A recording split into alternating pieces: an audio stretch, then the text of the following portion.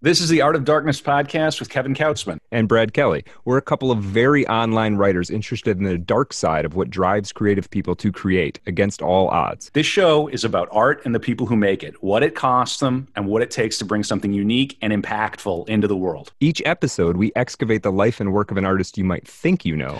Don't worry, they're all safely dead. On every episode, we try and find out just what the hell was wrong with them and how they worked through their darkness to create something that lives on after them and continues to move culture. Find us online at artofdarkpod.com and on Twitter at artofdarkpod.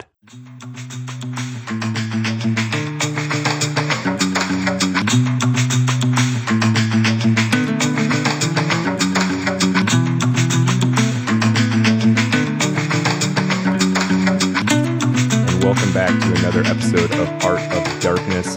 This is a very special Dark Room episode for folks who've been following along with us. You know that what that means is we've already done a carefully prepared deep dive into a subject, in this case, William Faulkner. And we're coming back with somebody who knows a bit more about the subject than we do. A wee bit more. A little tiny bit more.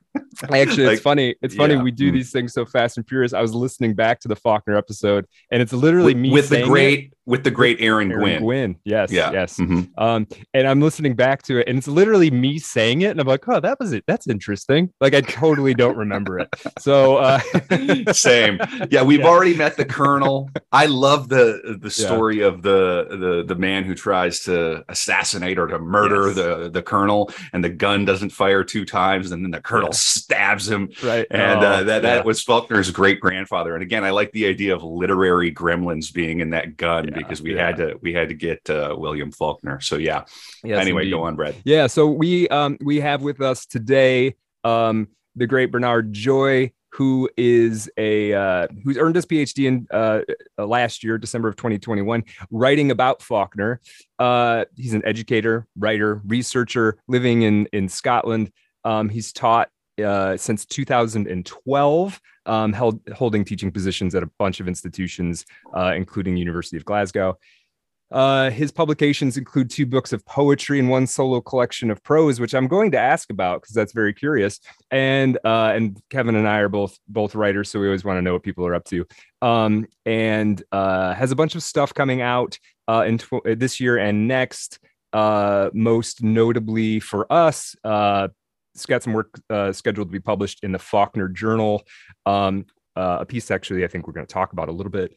And a chapter in I'm struggling. I saw the county name on there. And had like a little Wekna Pathak. Say it again.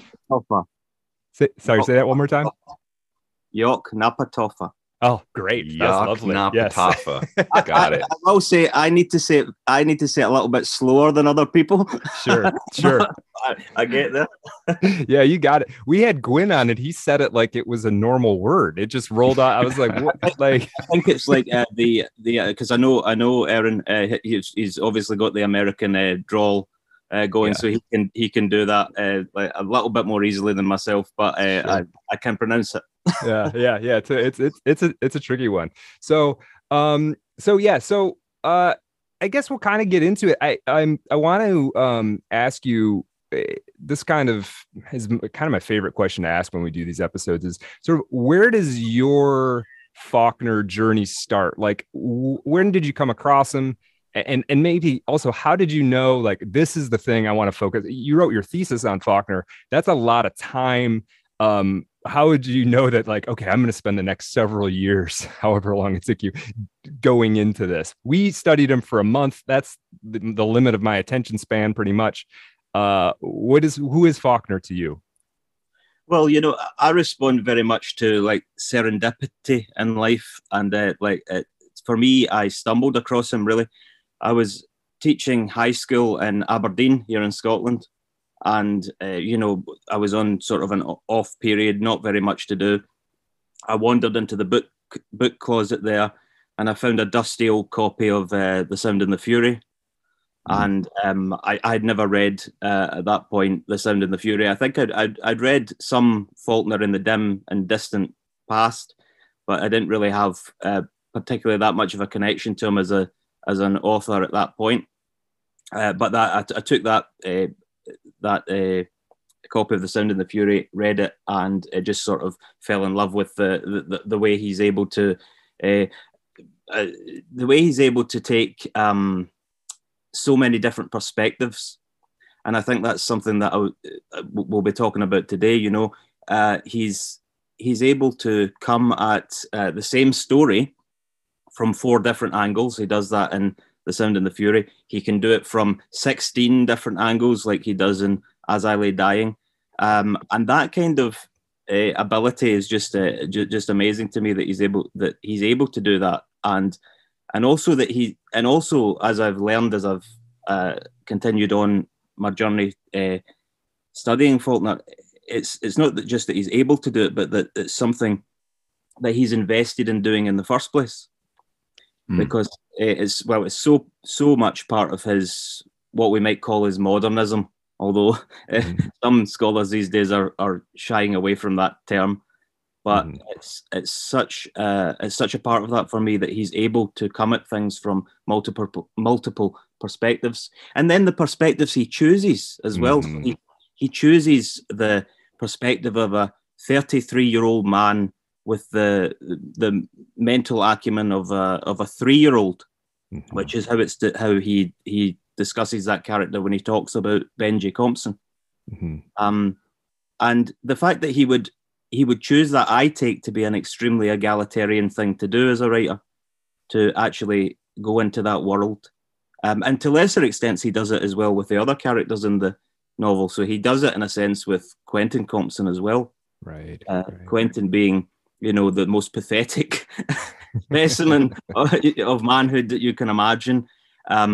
Just, you know, when he gets into a physical fight, he faints, things like this. And Faulkner is really, you know, speaking, and he does this, I think, throughout his fiction. He speaks for people who really are not able to speak for themselves. And he does, I think, like he does that, but he develops that as he goes on. So as we'll get, maybe we'll circle back to it later. Just I know we'll probably end up talking about the racial aspect in Faulkner's work, but that's something he also does, but perhaps it takes him longer to get there. Sure. To be able to talk about racial minorities. Yeah. Well, and this immediately reminds me of the thing I think we're going to talk about on the After Dark, Brad, for Patreon subscribers, patreon.com/Art of Dark Pod. We always do an extra 20 or 30 minutes after every episode, and this episode is no exception. What are we going to talk about on the After Dark, Brad? Yeah, we're going to talk about the question, was Faulkner a cubist? A literary cubist, and a capital C. So you've got my attention. My ears are perked up. Bernard, this immediately strikes me as Faulkner as almost kind of an arch American figure. It's such an American, this subjectivity and being able to pull from different, have different narrative voices. I mean, I assume that's not uniquely American, but it does feel to me to be true to at least my understanding of American letters and his place in it. That ability to see from different perspectives.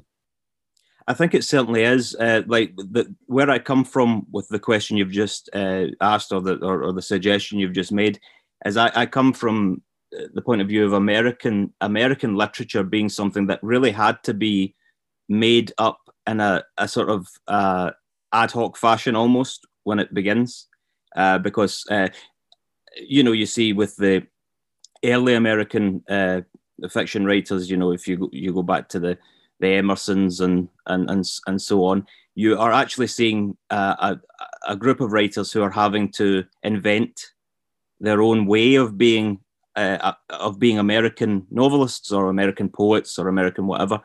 And that's something that actually, very interestingly, that bleeds into Faulkner's own time. There's still not really a genuine American voice. Perhaps it's Faulkner's generation that really are able to pull that off for the first time. For an example of that, Faulkner himself spoke about Edgar Allan Poe, and he said Edgar Allan Poe isn't an American; he's a European. Because he would, that same argument can be made for people like Emerson or Thoreau, others. Certainly Hawthorne, going back to Hawthorne. Yeah. Hawthorne's a good example. Melville, these people are drawing so much on the debt to European letters that they struggle to find an American voice in which to write. So I think that speaks to what Kevin's saying, because Faulkner is still making this attempt. Can we come at things from our own perspective? Can we come at things from an American perspective? Yeah. And can we break away from the debts to other literatures? And I think if you start there, you do start to think, okay, but what are all the other perspectives then? Right. Yeah, the sort of melting pot of America, right? As easy as that is to say now, and having I call it a salad shooter now. It's the grinder, the coffee grinder. Yeah, right. Yeah, so to actually get to an American letters, you got to incorporate that aspect of what American culture is. You've got to incorporate the sort of propositional nature of America historically. You've also got to start to criticize it in some ways that maybe wouldn't have landed as well back in Hawthorne's day, right? Back when, maybe the perspective, there was maybe an agreement that we're going to be optimistic about this whole project. Whereas you get to Faulkner and it's like, well, some of it's pretty great, but we haven't yet mentioned Whitman, though. Do we think true. Whitman was the sort of the outlier, the poetic outlier? Yeah. I mean, I would add Whitman into the list. I think he's in there as well. I mean, he's doing so much that's very radical for his time, and Americans certainly never invented same-sex attraction, but he certainly finds a new way of thinking about that. We're always innovating. Right. Not quite that innovative. Right. But certainly, yeah. Whitman is doing that in a new and inventive way. Yeah. Absolutely. I mean, it's the American Blake, right? Just a man out of time in a way, and we were all kind of caught up with him eventually. I mean, this brings up an interesting question, and maybe this is just as I was doing the research for the biographical material, I was pleasantly surprised by all of the places around the world where Faulkner ended up being celebrated, because to me, he feels so American that when I read that the Japanese, for instance, were in love with him, I was like, that just piqued my curiosity. And so it makes me wonder, what is Faulkner's standing sort of where you're at geographically? Does he mean anything to people now? I mean, I don't know if he means much to the average American now. I think he's just sort of a name. But what does he mean to folks in Scotland, if anything? Well, I mean, it's an extremely interesting question to look at how Faulkner translates into other places, because really, actually, that question goes to the heart of understanding who Faulkner is in the first place. For instance, Faulkner doesn't really achieve the popularity that he will achieve, the sort of being a suitable candidate for the Nobel and things like that, until he's translated into French. It's really the French that first sort of put him on the map, in a sense, and only later does he take off in American letters. He's sort of struggling in America when before that period in which he's translated into French. So I think from the very beginning, he's what we might call an international writer, in a sense. Yeah, there's a notion of sort of, the prophet is never welcome at home, kind of thing, right? Is never is never heralded in his own hometown. They did eventually accept him down in Oxford, but sort of by the force of his international presence, you know. It was sort of like once cameras started showing up, they were like, "Well, who's it? Wait, who's this? That weirdo that lives over there? He's." And then, I mean, that you say weirdo that's a very good term to use, because you know Faulkner himself, towards, you know, when he attains the Nobel and he's got all these fancy accolades, he's living in Roanoke, and he says, I don't like people coming to interview me because they come with this, I'm paraphrasing, but he says, they come with the supposition that I'm going to have two heads. Right. You know, this idea that he's completely he's a celebrity, and you know, it's this he doesn't like this attitude. He likes more. Well, you know, there's a lot of myth that he's trying to propagate about himself being an ordinary man, right, and all the rest of it, which is kind of false too. Yeah, that's what's funny too. I noticed in the research is like early on he was lying about being a soldier, a World War I veteran, sort of a veteran, right, of real respectability, and he lied to get into that. He pretended he was English to get into that, and then when he kind of came home, he sort of presented himself as being perhaps more sophisticated than he actually was. And then later he's like lying about being more ordinary than he's trying to thread the needle. I mean, how many famous podcast presenters or whatever else it is tried out? This is an American style to be the everyman, and you're like, I know you live in an $8 million mansion, bro. Right. Well, okay. I mean, we won't elect people as presidents unless they like go shoot a turkey or something, right? Like they've got to do this like ritual thing, or they go clear brush or whatever. Yeah. So, hey, folks. Exactly. Mm-hmm. So I want to get into a little bit of your thesis. I didn't read it. Obviously, I saw it on Twitter. And the title piqued my interest. The Lost Forest, William Faulkner's Old Verities. And of course, Old Verities, I believe you're taking that from his famous Nobel Prize acceptance speech, in which he talks about how writers must learn again the old verities of, I think I have them here. Yeah, love and honor and pity and pride and compassion and sacrifice, right? Can you tell us about your thesis? What are the directions that you're taking this research in it? Well, it begins with taking what Faulkner says at his Nobel address, and he doesn't only say it at his Nobel. He says it at various public addresses at various times. One of the other famous ones is the University of Virginia, where he taught for a period of time. He says it several times. Brings things back. Faulkner is very repetitive in his public addresses. He'll recycle the same ideas, but he says this idea of the verities of the human heart, the old verities.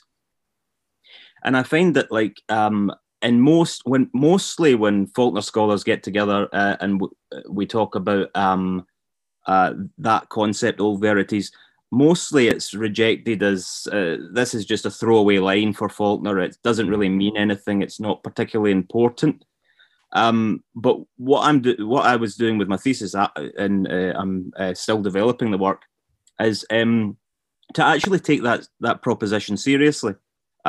Did he consider something he's calling old verities to be very central to his project? And I believe it does. I mean, if you can go back as far as you want to go in the fiction. If you want, you can go back further to letters, things like this. But as far back as you want to go in the fiction, there's a sense of him groping for what I conceive of these old verities are something universal that links us together. Something that's humanist, but I have to spill a lot of ink over the term humanist, because it is a quite degraded term now, and rightfully so, quite a degraded term. Yeah. But we need to say it's a different kind of humanism. It's a humanism. Right. It's a humanism made for the way the world actually is, and not how some Enlightenment concept of humanism, which actually excludes most human beings, Yeah, it's a humanism of a man who was willing to, who believed you had to write at least, 16 perspectives to really say what happened, right? Yeah, I mean, it comes back to that we were speaking about. I believe that there is an ethical there's sort of an ethical system going on in Faulkner's work, and he is sticking to it. Now he monumentally fails at several points in the attempt to do that. And I think that is where you look at how do you look at him as an author. I mean, there are some people who would be very willing to say, well, listen, Faulkner doesn't know anything about ethics or old verities or anything like this. There are people who would say, we were speaking about the article, Faulkner's Demons, Casey Kep's article. And he's clear in that article, and Michael Gora, who she draws on, is very clear too, that Faulkner as a character is sort of irredeemable, and that's something that people say now, and it needs to be taken seriously. I don't come from the opposite angle. I come from an angle where I'm saying there are lots of things Faulkner did that were irredeemable. Yeah, but I do believe he's got an ethical scheme that he is aiming at, and I do think that sometimes he does make achievements in that. It's sort of I like to think it's a nuanced way of looking at it. Yeah. May I ask, what are some of the irredeemable things that Faulkner did? Do you mean in the letters, or do you mean in his life, or both? Yeah, I got some of that New Yorker piece by Casey. Is it Casey Kep or Casey Sepp? I honestly don't know if it's Sepp or Kep. Yeah. I've been calling her Kep. yeah. So a couple of years ago, there was an article called William Faulkner's Demons. It was in the New Yorker, and it was basically about, if I wanted to boil it down to a sentence or two, it was about William Faulkner's racism, essentially. And there is a suggestion that he was better in his fiction than in his life. Let me just read a little snippet of it so we kind of know what we're talking about. Faulkner had grown up using racial slurs and deployed them in correspondence after he became well known. He continued to write and say things that were just as scandalous, if not more so. In a letter to the editor of a newspaper in Memphis, he suggested that justice was delivered by juries and lynch mobs alike, and that no innocent man of any race had ever been lynched. In an article for Life magazine, he seemed to equate the NAACP with the white supremacist Citizens Council and oppose what he called the compulsory integration of the South by the North. He told the New York Herald Tribune that he longed for the return of the benevolent autocracy of slavery, in which Negroes would be better off because they'd have someone to look after them. In 1956, several years after he won the Nobel Prize, where he's talking about old verities, and around the time the federal government began deploying him as an international ambassador for democracy and human rights, he told a journalist that if the same government used troops to enforce integration in the South, he would do as his Confederate great-grandfather had done before him. So, yeah. But then again, he's also the man who wrote Intruder in the Dust.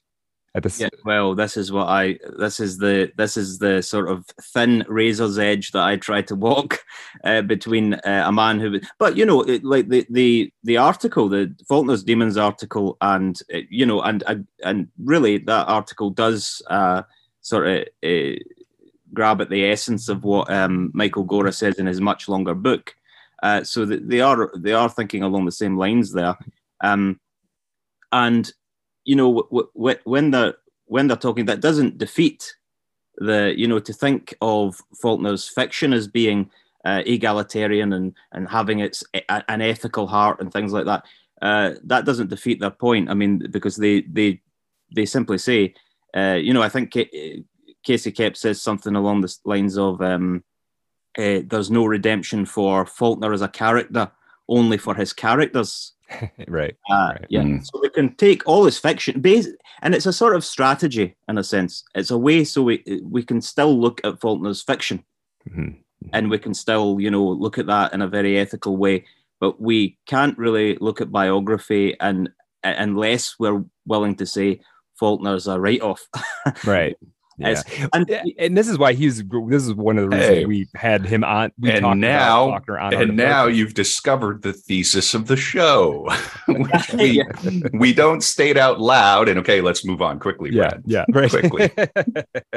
So Faulkner, by the modern perspective, as a person, is in many ways irredeemable. And, it's not even just things that he said or wrote.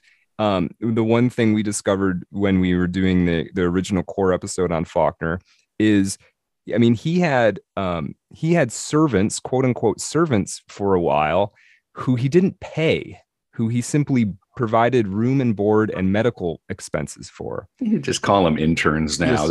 Room and board and medical expenses. Right. Faulkner the saint. That's pretty good in America at this point. But at the same time, it's hard to argue that that's fundamentally different than having a slave, right? Even if you treat a slave incredibly well, if they're still a slave, they're still a slave, right? So, and yet, just because he had perhaps had fond feelings for these people, and even if they maybe had fond feelings for him, it doesn't. He still hasn't completely disentangled himself from, as a person, from the traditions of the South, certain traditions of the South. And there's no, there really is no sense at all in coming in and trying to defend any of those things.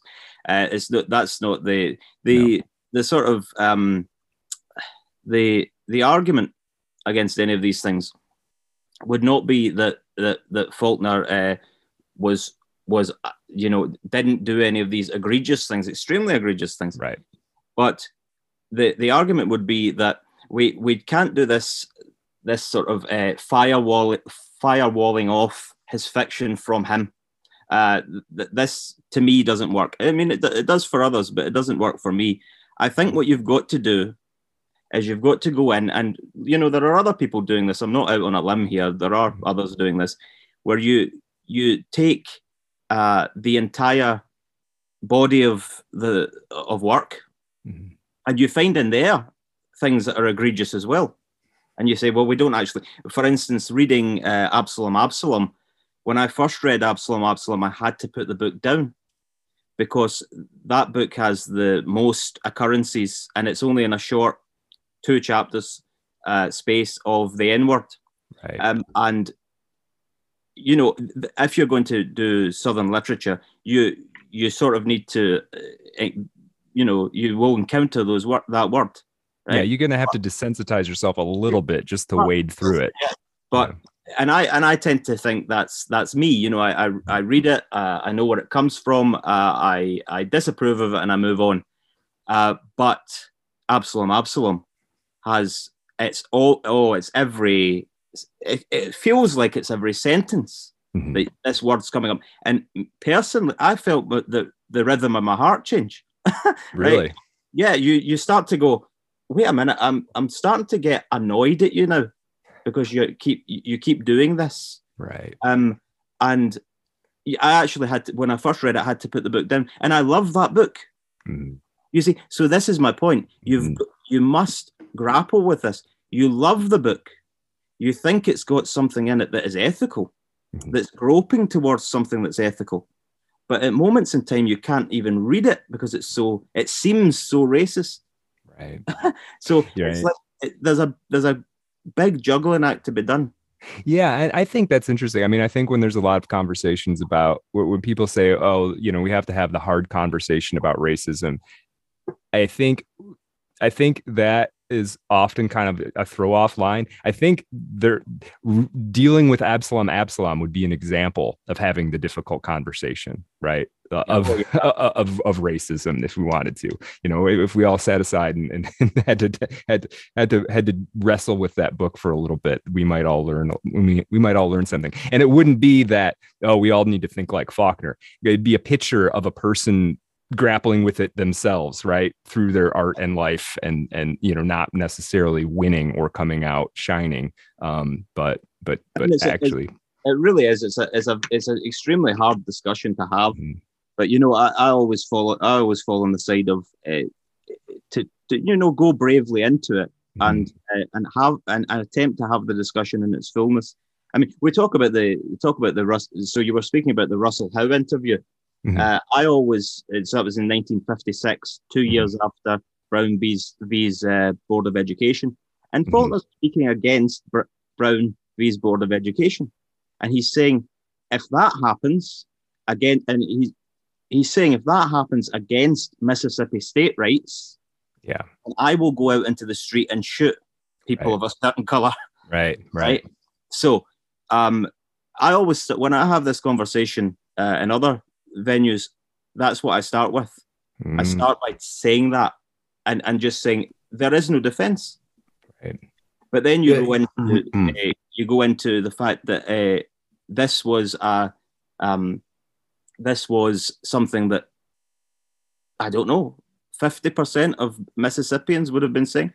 More than I was. They had to send in. I was just, if I'm not mistaken, I was just having a conversation with some folks over here. There's a theater in St. Paul, Minnesota called History Theater, and they do historical plays with a Minnesota connection. If I'm not mistaken, it was the Minnesota National Guard that had to go down and sort of play neutral for that forced integration. Fascinating. And, just to make a point too, there's a complicating factor to it, or not. It's complicated enough. Doesn't need more complicating. But it, in the States, it does get entangled with our ongoing and ever persistent conversation that we're having in the United States about states' rights versus federal rights, right? So, there's not an a dog whistle when people who are students of history discuss it. By the way, they will accuse you of saying, if you even say that phrase, it's like it's a dog. It's not a dog whistle. We're genuinely having the conversation. Go on. No, and so I just need to we have this thing here where, sometimes the states will make something, legal or illegal, whatever, and you're fully on board with it, but you're opposed to the Roe v. Wade is the most recent obvious example, and this matters. It's not a LARP. Right. I mean, and the whole real world, right? And the whole marijuana legalization thing that's happened in the United States is sort of part of this issue too. I mean, it's practically legal everywhere now except federally, right? You can walk into a store and commit a federal crime and just walk out. No one says a word to you. So anyway, it's part of the racial part of this is part of a more complicated. It's part of the propositional nature of the United States, right? It makes it very complicated and difficult to figure your way through it. When the system, when you have a system like all political systems, I don't know. I study. Of course, I'm an Americanist. I study America probably more than I do my own country in terms of politics. But when you have a system that is so bent out of shape, these things are aberrations of that, and I think that's where I come into the discussion. I come into the discussion, right? Let's talk about this man who existed, who was born, by the way, in 1897. So his views will be extremely exotic to us now. And he is not a person who's come up with his own ideas. His ideas are a symptom of living in an extremely strange world, which is not only America but the American South in that time and that place. So you've got to really look at it as being a very nuanced, very difficult discussion that doesn't have easy solutions. Right. And he wasn't, and you speak of where he's from, the specifics of it. I mean, he wasn't brought up in, he didn't go to the Ivy Leagues, right? So even in his time, he was in something of a educational, at least something of an educational backwater, right? So, he's. Wait, Fred, did he go to a state school? That's a running joke. He didn't graduate, so okay. They didn't give. Well, he should have started a tech company. Right, he should have. That's what he should have. Right. Can you imagine Faulkner running a tech company? Well, this brings us. I do want to talk about. You shared your paper on Intruder in the Dust, which is forthcoming in the Faulkner Journal. Is that right? Yes. Yeah. And I thought it was very interesting. I mean, Intruder in the Dust was maybe paradoxically, it was actually the first Faulkner that I ever read. I don't even know why. I think it's just, through the old verities of wandering around used bookstores, I came across Intruder in the Dust years and years and years ago. And you're digging through your couch for spare change. Yeah. I got $1.50. I can get this old beat up copy of Intruder in the Dust, which I have right here. Nice. What can you tell us there? And there was a bunch of interesting things in there that we could pull out, but what is the perspective you've got going into Intruder in the Dust? What is Intruder in the Dust to you? Well, it's a good segue from the last portion of the discussion, because really what I'm making the point is that Intruder in the Dust is perhaps the epitome of Faulkner's attempt to foster this ethics that he's been aiming at all the way along the way. I mean, we began the discussion by talking about Faulkner looking at the world from different perspectives and attempting to look from marginalized perspectives. And I think that's what he's doing in Intruder. The attempt is to think, okay, so if I have these universalist, humanist values, is it possible in this time and place to confer them onto an African American?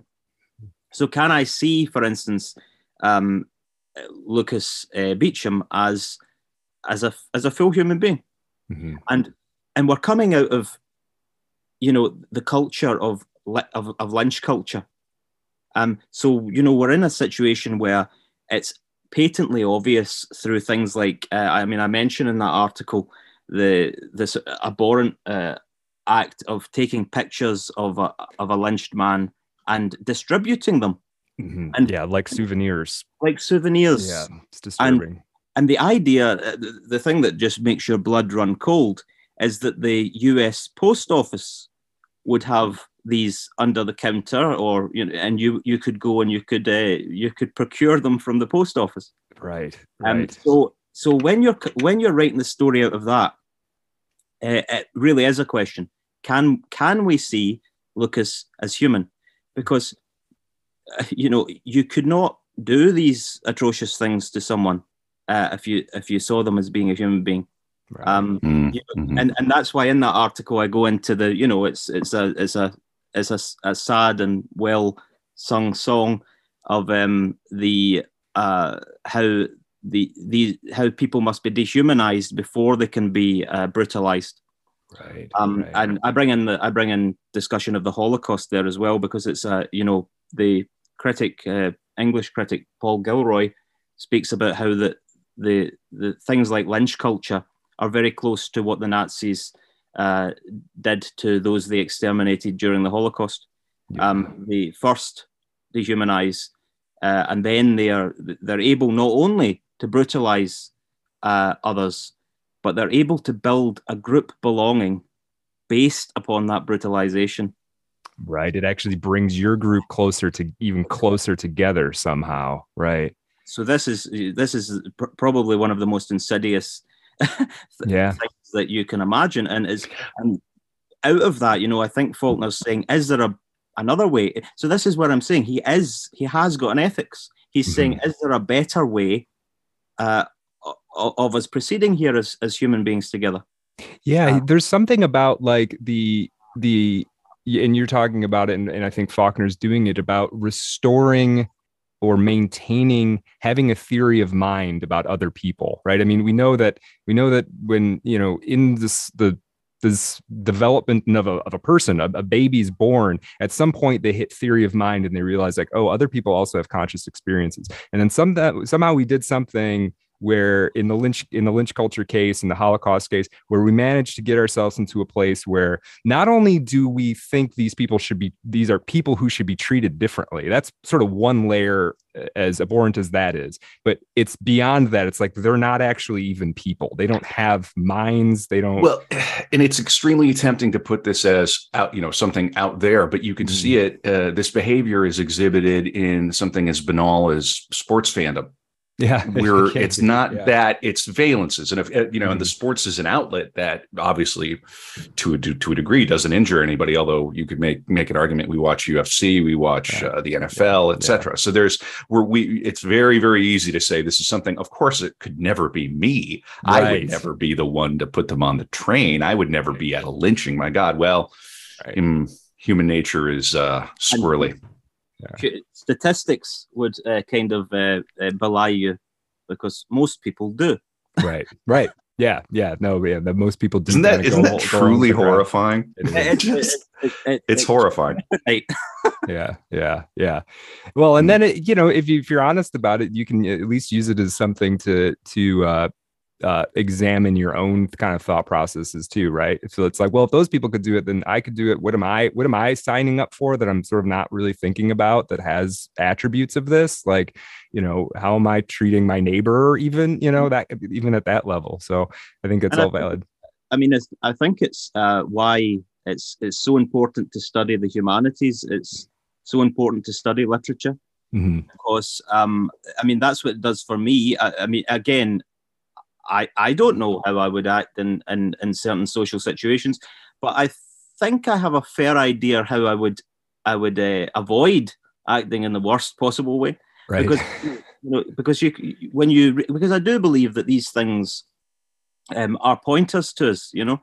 Like for instance, in Intruder in the Dust, the thing that allows and I like the term theory of mind. We can use that. The way in which he's able to understand that Lucas is a person, that Lucas has an interiority just like his own, is that he notices that he can grieve. Mm-hmm. He looks and he says, wait a minute, this person is Lucas's wife has just died in the story. And Lucas has been avoiding Chick in the story. And Chick sees Lucas as so little, he's not a human being, to such a degree that avoiding him, he thinks that's something about him. Whereas actually Lucas is just silently grieving his wife. Right. And the fact he has a complicated interior world that he's living in. Yeah. He's going through his own stuff. And because Chick sees that, he's able to say, wait a minute, this is a human being, this is a man. And with that, something snaps, and Chick becomes a different character from that point on. Now, there's lots of scholars that have looked at this the same way I have, and saying that he's divesting himself of his own whiteness. Right now, I see that as a very particular thing that's going on there. We're all given identities, and we're all given identity belongings. And those can lead to this sort of brutalization of the other, whoever the other is. Right. It doesn't really matter who the other is. There is someone else who is not us, and they are to be the recipient of this brutality. Now, if you slacken your grip on your own position, your own positionality, we might call it, then it's harder for you to see the other as another. Right. And it's harder for you to do that sort of thing. And it's also, there's another moment in the paper I've written on Intruder that speaks from the internal. You will have encountered this bit near the beginning. I speak about Mr. Lilly, the old white character who he's perfectly willing at any drop of a hat to engage in a lynching. In fact, he's just waiting around for it. Right. Yes. Yeah. And there's a moment in Intruder. I love this moment. I think about this often, where it says, I'm paraphrasing, but it says, it's shocking how little vocabulary human beings need. And that shocks me, because what Faulkner is saying there is, the ideas in our heads and the ones we express are so few. And you see that in politics, don't you? If you watch the news cycle, you will see the same words and phrases over and over and over again. And what you'll see is you'll see them on two sides. Right. You'll have one side saying one thing, one side saying the other, and they repeat. Yeah. And that to me is a mechanism for harming others. Yeah. Yes. Yeah. Oh, for sure. And it's partly the simplicity of the language, but also just pure brainwashing. Because if they can repeat the same stuff over and over, and it's a combination of those two things for sure. Yeah, it gets incidentally used by people, and then it gets kind of used against you too, right? Yeah, 100%. Boy, what a fascinating conversation. I'm really enjoying this. Again, it goes back to that tweet that was happening. Or I don't know if you saw this, Bernard. There was a tweet that said men invented golf so they could go they could take a walk together. They invented podcasts so they could have conversations. Right. I actually saw a similar tweet the other day. I don't know who put it out, but it was excellent. He said, "I'm going to invent a podcast, but we're not going to record it and just call it friendship." Yeah, exactly. Yes, and we consider everybody who comes on the pod as a friend. Bernard, where can people find you on the Bird website, on Twitter? Yeah, I mean, it's just Bernard T. Joy. Yeah.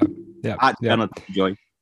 And a couple of other things, and we're sort of approaching our hour here, but there are a couple of other things I want to talk about. You refer to a concept in your Intruder in the Dust article that I wasn't familiar with, and sort of embarrassingly so, but I hope you could maybe just flesh it out for our audience. It's the notion of the Black Atlantic, as discussed in the book it's Patrick Gilroy, right?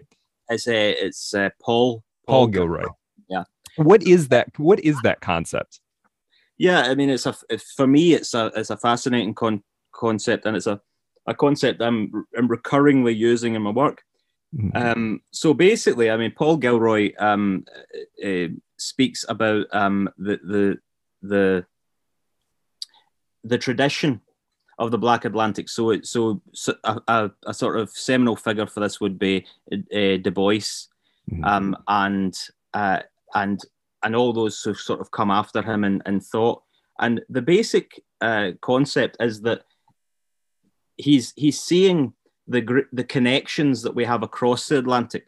So Paul Gilroy is an Englishman, and he begins. I believe he begins the book, the Black Atlantic, which is this concept is fleshed out in that book. He begins it just by discussing his experiences of being a young Englishman with black skin and living in England, and he sort of he problematizes the division between the American experience and the English experience, and he says a lot of the music I was listening to growing up was American music. Sure. Yeah. And then he does things like he'll say, there's a wonderful sequence in one of his essays, I think, where he's talking about the Black Atlantic, and he talks about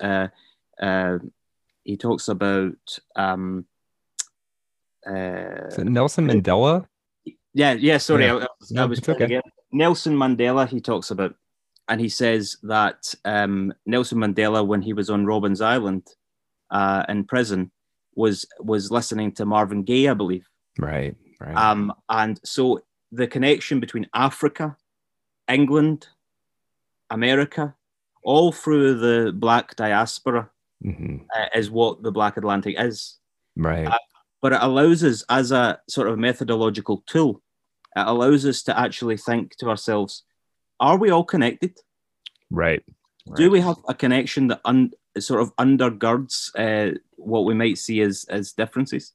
Yeah. And there's another one of his essays. He writes. He speaks about the Phoenicians, and he says, "Have we completely forgot that the Phoenicians brought a lot of? We tend to think the Greeks, the Romans. What about the Phoenicians?" He says. Right. Right. So there's a broader array of connections in any given place: America, Africa, England. Yeah. But also there's connections between them. Sure. Yeah, this reminds us, we did an episode on the American bluesman Junior Kimbrough back in the early days of this podcast, and he had a certain sort of rhythm that was typified what came to be known as hill country blues. And he grew up in a very sort of isolated community, not far from Faulkner, to be honest. And interestingly, later in his life, some West African musicians kind of came to his area and noted that some of the songs he was playing were almost note for note traditional West African songs. Now, Kimbrough didn't really even know where he'd learned these, you know.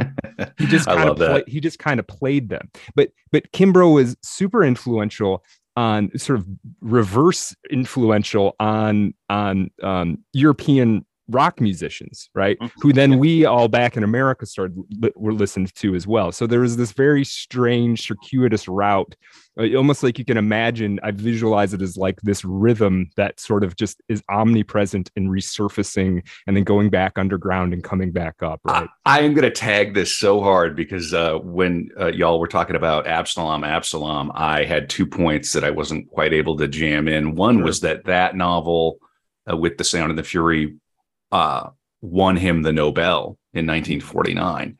So despite all the problems with it, that was the one.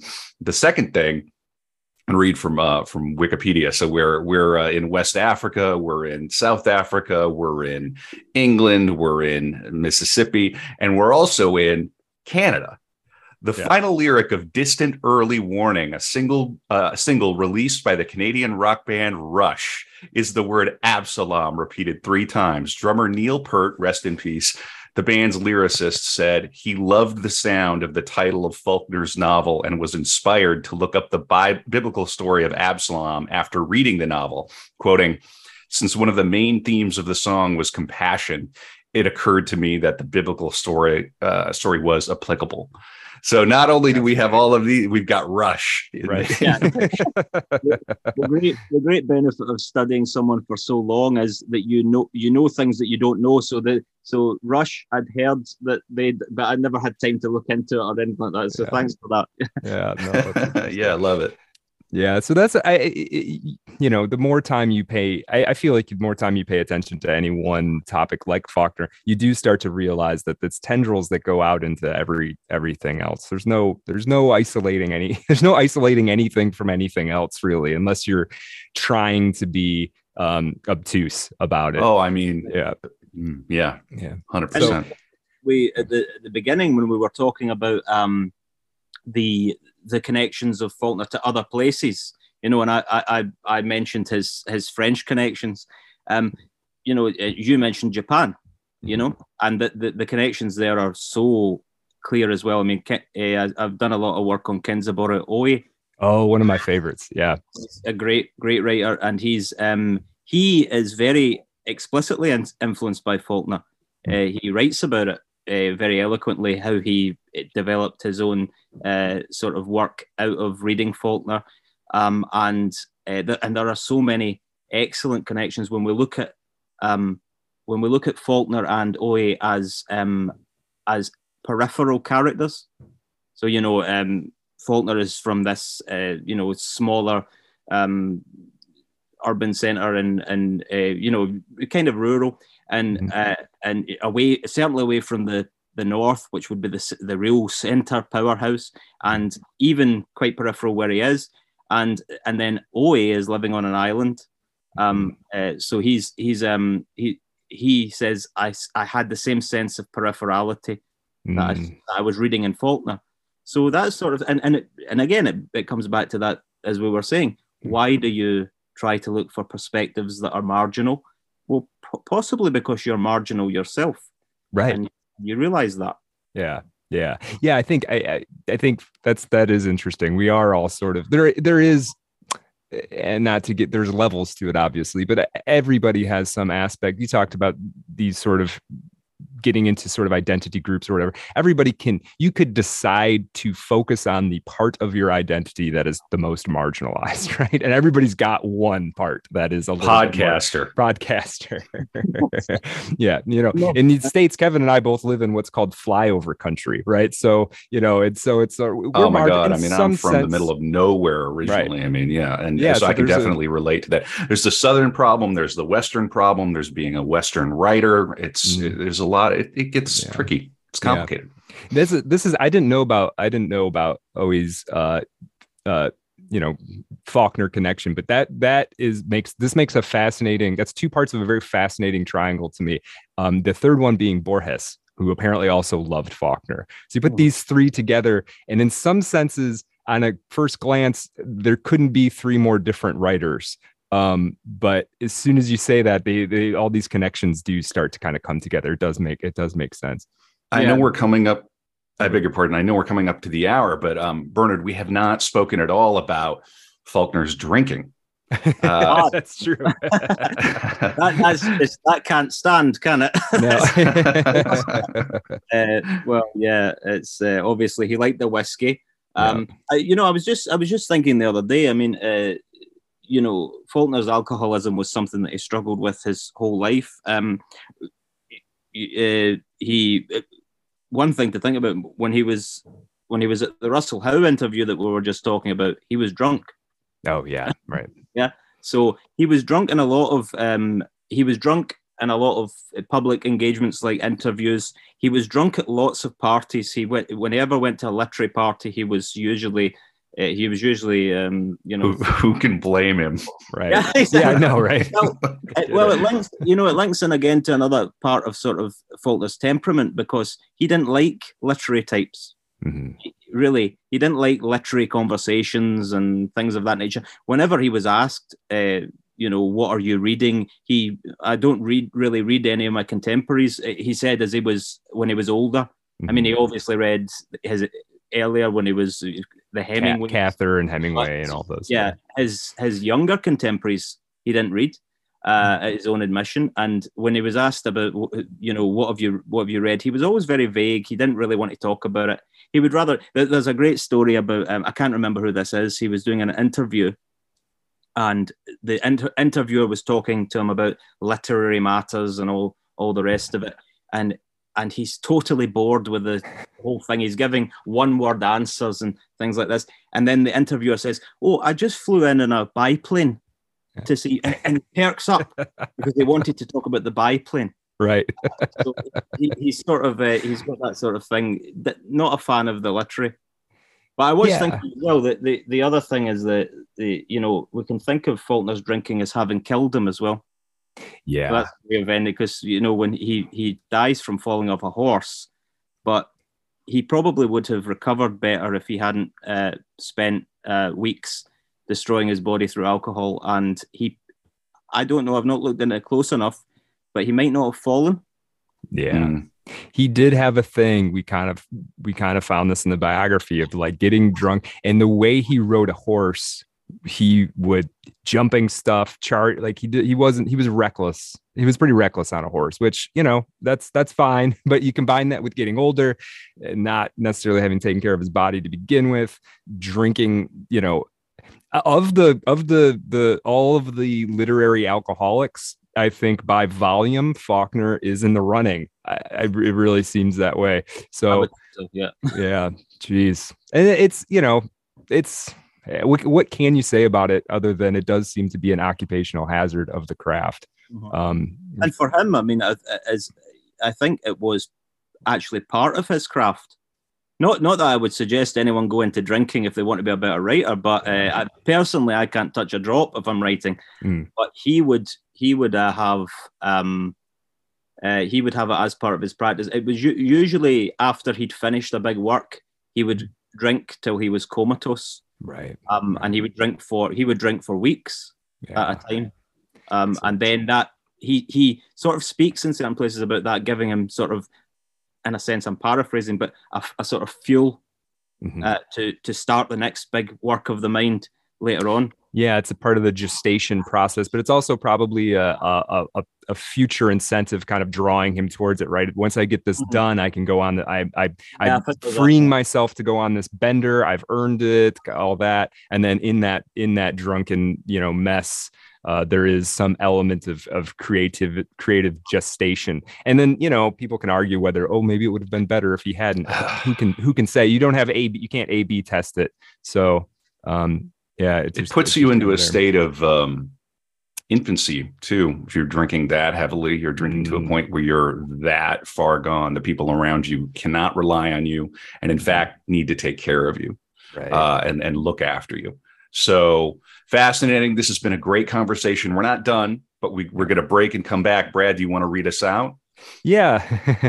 So, folks, we're going to come back. There's going to be an After Dark episode. So, if you're not a subscriber and you'd like to subscribe, patreon.com/artofdarkpod. We're getting more and more people joining us there all the time. Mere $3 gets you in the door, and then we have you. Yeah. And we got tons of free content, but the After Darks are always something kind of special. So, Jeff, definitely join us there. We also, Kevin, we do have stickers now, apparently. So there's always like new merch and stuff coming. Stickers. Well, I think we need to make a post on the website, which is at artofdarkpod.com, and link to the stickers. So Brad, during the break, send me the link and I'll make that post. Okay. Stickers are a great idea. Who did that? Was it you? Oh yeah, it was me. Okay, you got to put those ideas in front of me in the production meetings, Brad. It was our staff here at our right, the staff, the intern, and our intern does not get health care. No, right. Bernard, one thing, I want to talk a couple of things. You didn't seem in your social media presence, as far as I could tell, you don't make a big splash, but you do have creative work out there as well. You've got a couple of poetry collections and a collection of prose.